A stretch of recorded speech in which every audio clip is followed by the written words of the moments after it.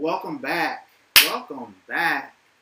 You are here for season 2 of the Daddy Issues Reloaded podcast. I am your host, Oliver Green, and just for those that are new to the channel, Daddy Issues Reloaded podcast was created based on a place in my life where I felt that I lacked the male support that I needed. I grew up with my dad, but it wasn't a consistent relationship. So the things that I encountered, the things that I figured out, I made a mistake. Straight up, point blank, plain and simple, a mistake. And I did it my way. And for those watching, I think you would agree, when you do things your way and there's nothing that you've modeled to give you a frame of reference of how to do it, guess what? You come up with your own rules, you come up with your own outcomes, and a lot of times we get it wrong. So I just want to come to you from a place of experience, and if it applies, great. If it doesn't, great. At the end of the day, we all have some form of daddy issues. Regardless of what you say or what you want to admit to, we all have some form of daddy issues. So Wednesday was a monumental moment in the Green household. My wife started her new job and went full flight. My twins turned 16, and myself, for our company, Group for Change, was on the speaker platform at the Independent Living International Conference that happens every year. So the topic that I spoke on to the youth was about curveballs. So let me ask you this question. What was the last curveball that was thrown at you? That's part A. And part B is, how would you handle it? I hate to get real deep real early, but there's no point in prolonging where we're going. A lot of times, when curveballs come at us, guess what? The initial curveball, we may not be prepared for it. And with not being prepared for it, we get hit. And we get hit because we're unfamiliar as to what is coming in our way. And that's how it is with daddy issues. You don't see it coming, and you get hit with it, and you don't know how to respond. And when you don't know how to respond, a lot of times we respond out of our what? Our emotions. And it sucks. You know, I don't know about you, but growing up in the hood, I can remember if we fell, the older guys would say, "Get up. Boys don't cry. If you cry, you a punk." And you take that with you. So anything that comes at you, you're already in a place of, I can't say anything because. Again, I don't know if that's you, but that's my story. If it resonates with you, a lot of times we're not honest with that, and we grow up, and guess what? We grow up and we have kids, and we tell our boys the same thing. Why? Because we weren't equipped to deal with the curveball. So when I ask you the question, what was the last curveball that was thrown at you, and how did you handle it? A lot of times they're thrown at us, and we get hit, and we freeze. Example. If you're in a fight, you're out, and somebody comes up and hits you in the face. what's your initial response? Your initial response is to retaliate.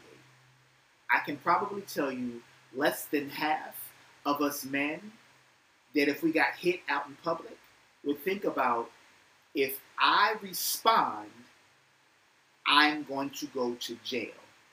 If I go to jail, I jeopardize my career, I jeopardize my family, I jeopardize whatever it is that I've built. We just respond. And when you just respond, like I said, less than 50%, in my opinion, thinks that we respond out of emotion. You tell me, when was the last time that you responded out of an emotion after you got hit and it brought you a positive outcome? Now, not having a dad around can carry so much weight. It can put so much weight on your shoulders that you may not see in your childhood, but it begins to unpack itself as you get older. It begins to unpack itself more when you become a parent. It begins to pack itself more when you have a male child. It begins to unpack itself more when you have a female child. So my question to you is, what are you doing to prepare your child for the curveball that they're going to be thrown? Are you going to allow them to get hit? And if they get hit, do you teach them how to deal with the hit?